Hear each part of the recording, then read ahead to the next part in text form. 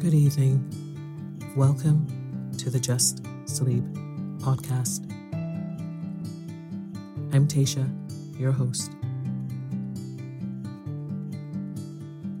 Every week, I will read you an old story to help you relax, put the stressful day behind you, and drift off to sleep.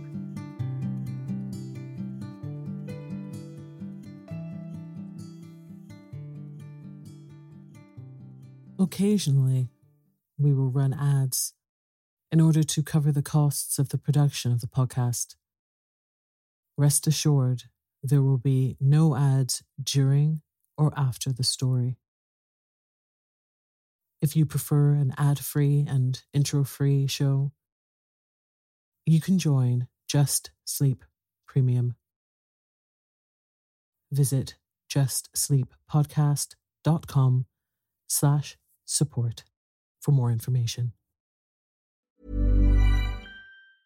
I'm Sandra, and I'm just the professional your small business was looking for. But you didn't hire me because you didn't use LinkedIn Jobs. LinkedIn has professionals you can't find anywhere else, including those who aren't actively looking for a new job, but might be open to the perfect role, like me. In a given month, over 70% of LinkedIn users don't visit other leading job sites. So if you're not looking on LinkedIn, you'll miss out on great candidates like Sandra. Start hiring professionals like a professional. Post your free job on linkedin.com/people today. Mother's Day is around the corner. Find the perfect gift for the mom in your life with a stunning piece of jewelry from Blue Nile. From timeless pearls to dazzling gemstones, Blue Nile has something she'll adore. Need it fast? Most items can ship overnight. Plus, enjoy guaranteed free shipping and returns. Don't miss our special Mother's Day deals. Save big on the season's most beautiful trends. For a limited time, get up to 50% off by going to BlueNile.com. That's BlueNile.com.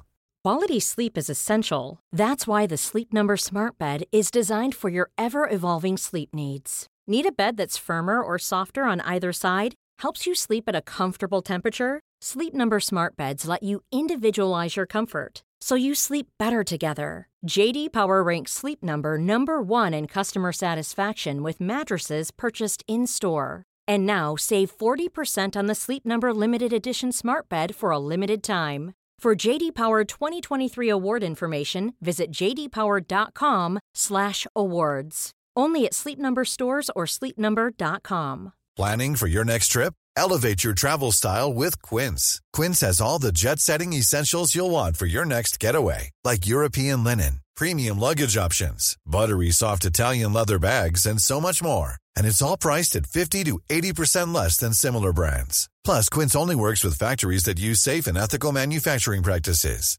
Pack your bags with high-quality essentials you'll be wearing for vacations to come with Quince. Go to quince.com/trip for free shipping and 365-day returns.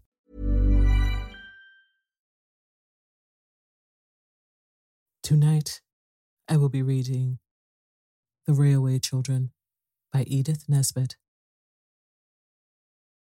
So lie down, close your eyes, and let me read you a story. Chapter 1. The Beginning of Things. They were not railway children to begin with.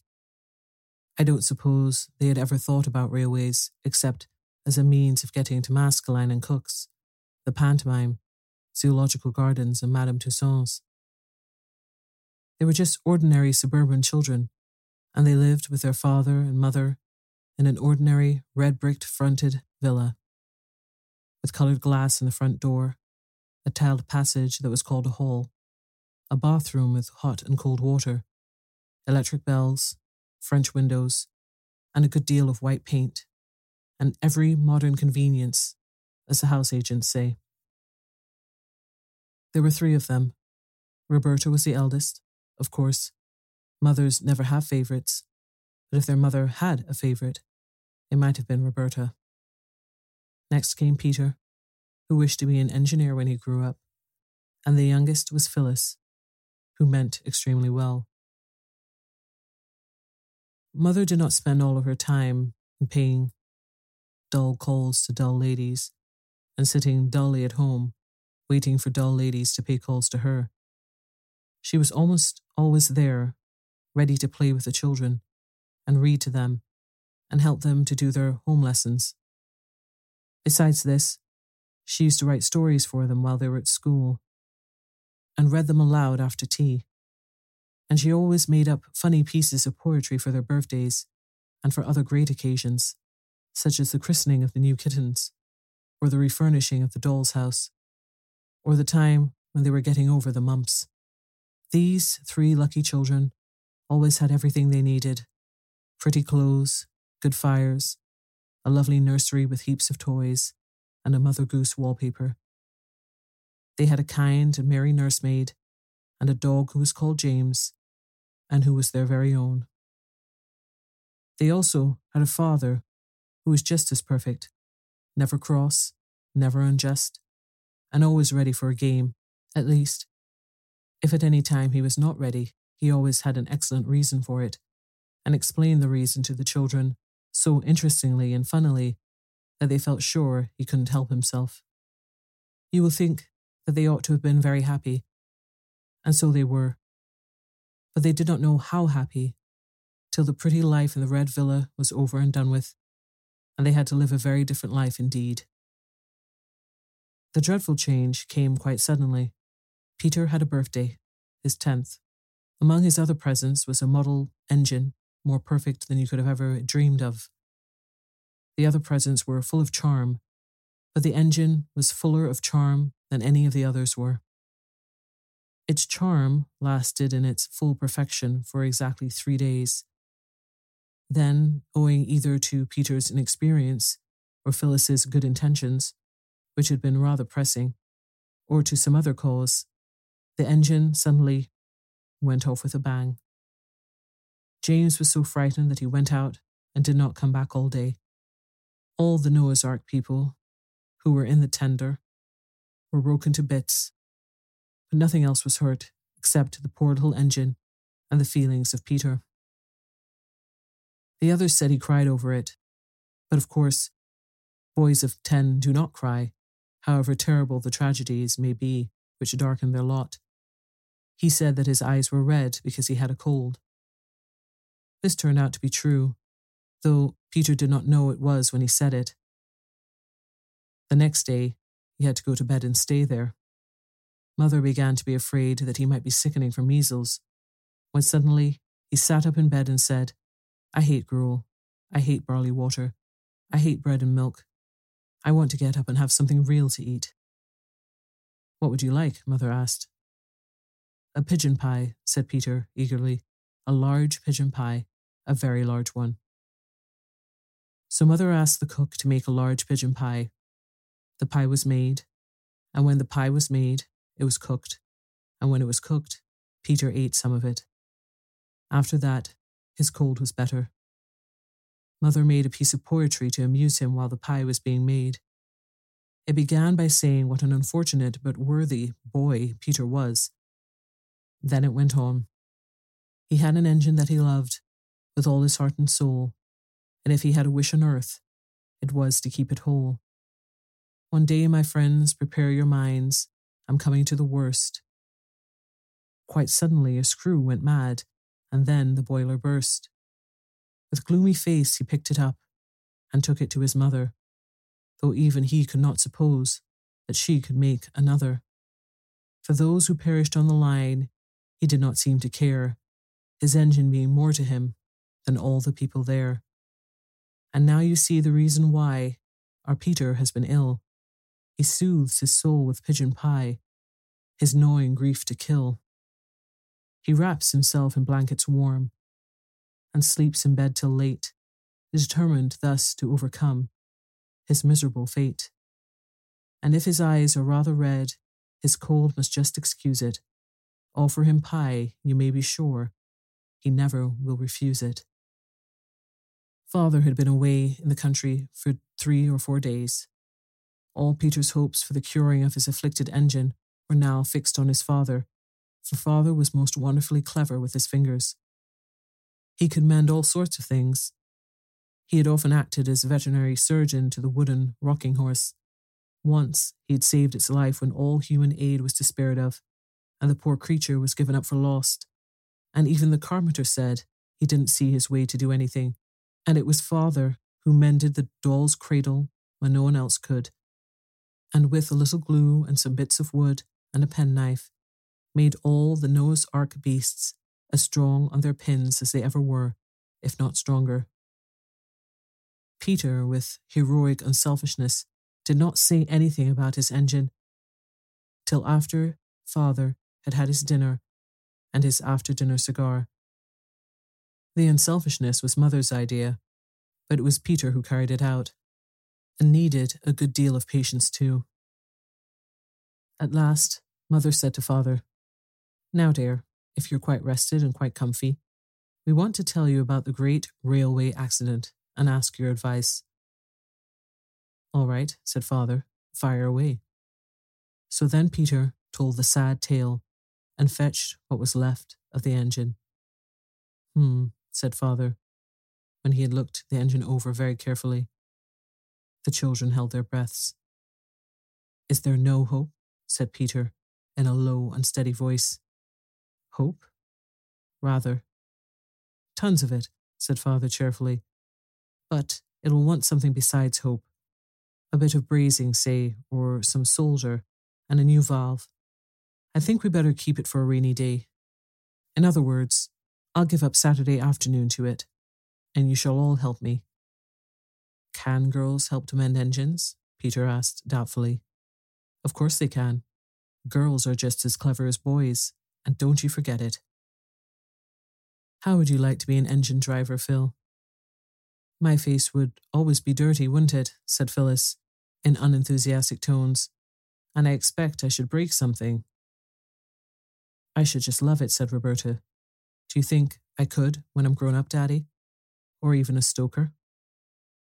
"You mean a fireman?" said Daddy, pulling and twisting at the engine. "Well, if you still wish it when you're grown up, we'll see about making you a firewoman. I remember when I was a boy." Just then, there was a knock at the front door. "Who on earth?" said father. "An Englishman's house is his castle, of course, but I do wish they built semi-detached villas with moats and drawbridges." Ruth, she was the parlour maid and had red hair, came in and said that 2 gentlemen wanted to see the master. "I've shown them to the library, sir," said she. "I expect it's a subscription to the Vicar's Testimonial," said mother, "or else it's the choir holiday fund. Get rid of them quickly, dear. It does break up an evening so, and it's nearly the children's bedtime." But father did not seem to be able to get rid of the gentleman at all quickly. "I wish we had got a moat and drawbridge," said Roberta. "Then, when we didn't want people, we could just pull up the drawbridge and no one else could get in. I expect father will have forgotten about when he was a boy if they stay much longer." Mother tried to pass the time by telling them a new fairy story about a princess with green eyes, but it was difficult because they could hear the voices of father and the gentlemen in the library, and father's voice sounded louder and different to the voice he generally used to people who came about testimonials and holiday funds. Then the library bell rang, and everyone heaved a breath of relief. "They're going now," said Phyllis. "He's rung to have them shown out." But instead of showing anybody out, Ruth showed herself in, and she looked strange, the children thought. "Please him," she said. "The master wants you to just step into the study. He looks like the dead. I think he's had bad news. You'd best prepare yourself for the worst. Perhaps it's a death in the family, or a bank busted, or—" "That'll do, Ruth," said mother gently. "You can go." Then mother went into the library. There was more talking. Then the bell rang again, and Ruth fetched a cab. The children heard boots go out and down the steps. The cab drove away, and the front door shut. Then mother came in. Her dear face was as white as her lace collar, and her eyes looked very big and shining. Her mouth looked like just a line of pale red. Her lips were thin and not their proper shape at all. It's bedtime, she said. Ruth will put you to bed. But you promised we should stay up late tonight because Father's come home, said Phyllis. Father's been called away. On business, said Mother. Come, darlings, go at once. They kissed her and went. Roberta lingered to give her mother an extra hug and to whisper, It wasn't bad news, was it? Is anyone dead or? Nobody's dead, no, said Mother. And she almost seemed to push Roberta away. I can't tell you anything tonight, my pet. Go, dear. Go now. So Roberta went. Ruth brushed the girls' hair and helped them to undress. Mother almost always did this herself. When she had turned down the gas and left them, she found Peter, still dressed, waiting on the stairs. I say, Ruth, what's up? He asked. Don't ask me no questions, and I won't tell you no lies, the red-headed Ruth replied. You'll know soon enough. Late that night, Mother came up and kissed all 3 children as they lay asleep. But Roberta was the only one whom the kiss woke, and she lay mousy still and said nothing. If Mother doesn't want us to know she's been crying, she said to herself, as she heard through the dark the catching of her mother's breath. We won't know it. That's all. When they came down to breakfast the next morning, Mother had already gone out. To London, Ruth said, and left them to their breakfast. There's something awful the matter, said Peter, breaking his egg. Ruth told me last night we should know soon enough. Did you ask her? Said Roberta with scorn. Yes, I did, said Peter angrily. If you could go to bed without caring whether Mother was worried or not, I couldn't. So there. I don't think we ought to ask the servants things Mother doesn't tell us, said Roberta. That's right, Miss Goody-Goody, said Peter. Preach away. I'm not goody, said Phyllis, but I think Bobby's right this time. Of course she is. She always is, in her own opinion, said Peter. Oh, don't, cried Roberta, putting down her egg spoon. Don't let's be horrid to each other. I'm sure some dire calamity is happening. Don't let's make it worse. Who began, I should like to know, said Peter. Roberta made an effort and answered. I did, I suppose, but... Well then, said Peter, triumphantly.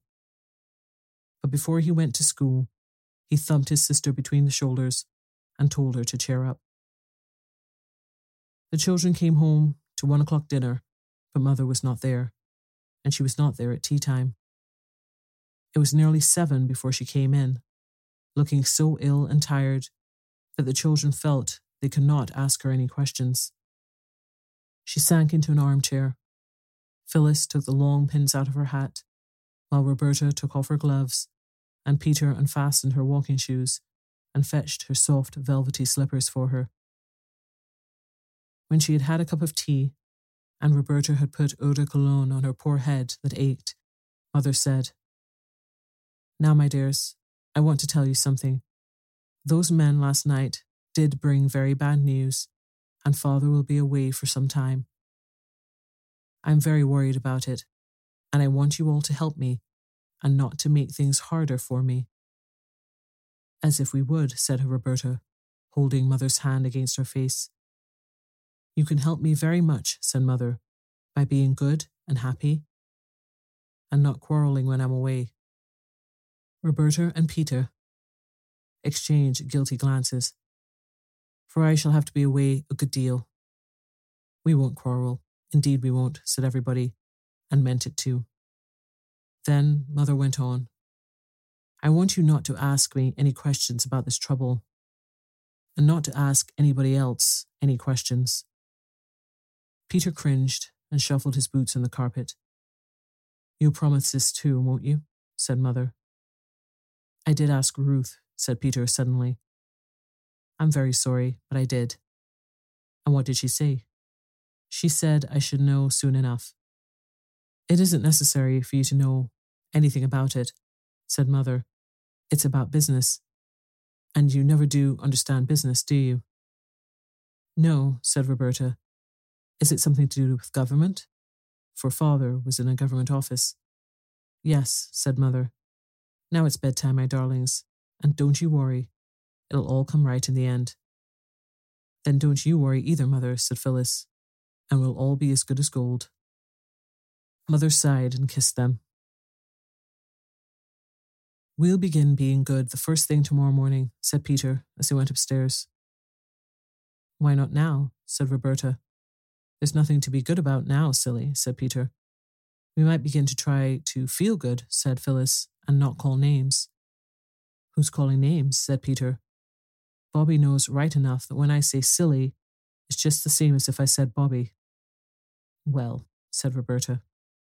No, I don't mean what you mean. I mean, it's, what is it Father calls it? A germ of endearment? Good night.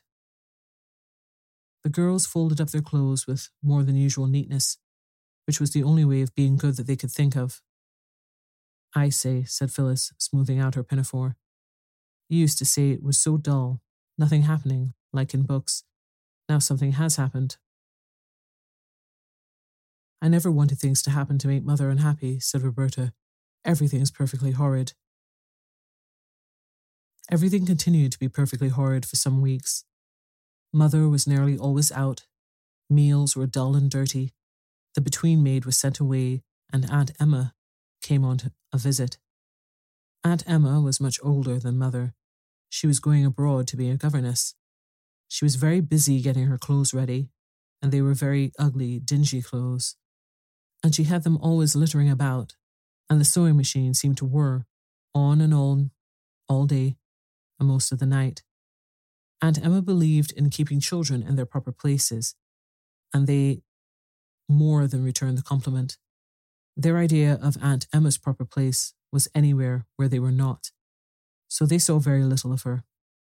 They preferred the company of the servants, who were more amusing.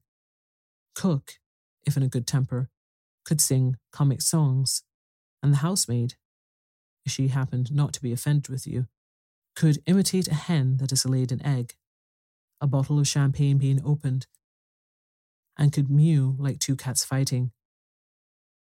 The servants never told the children what the bad news was that the gentleman had brought to Father, but they kept hinting that they could tell a great deal if they chose, and this was not comfortable.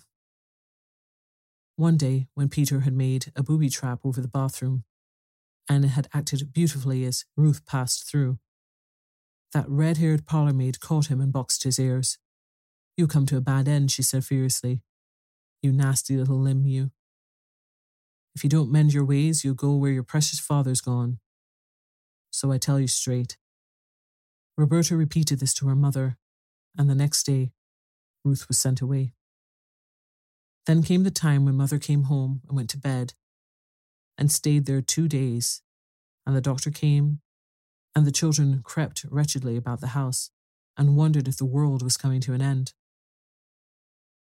Mother came down one morning to breakfast very pale, and with lines on her face that used not to be there, and she smiled, as well as she could, and said, "Now, my pets, everything is settled.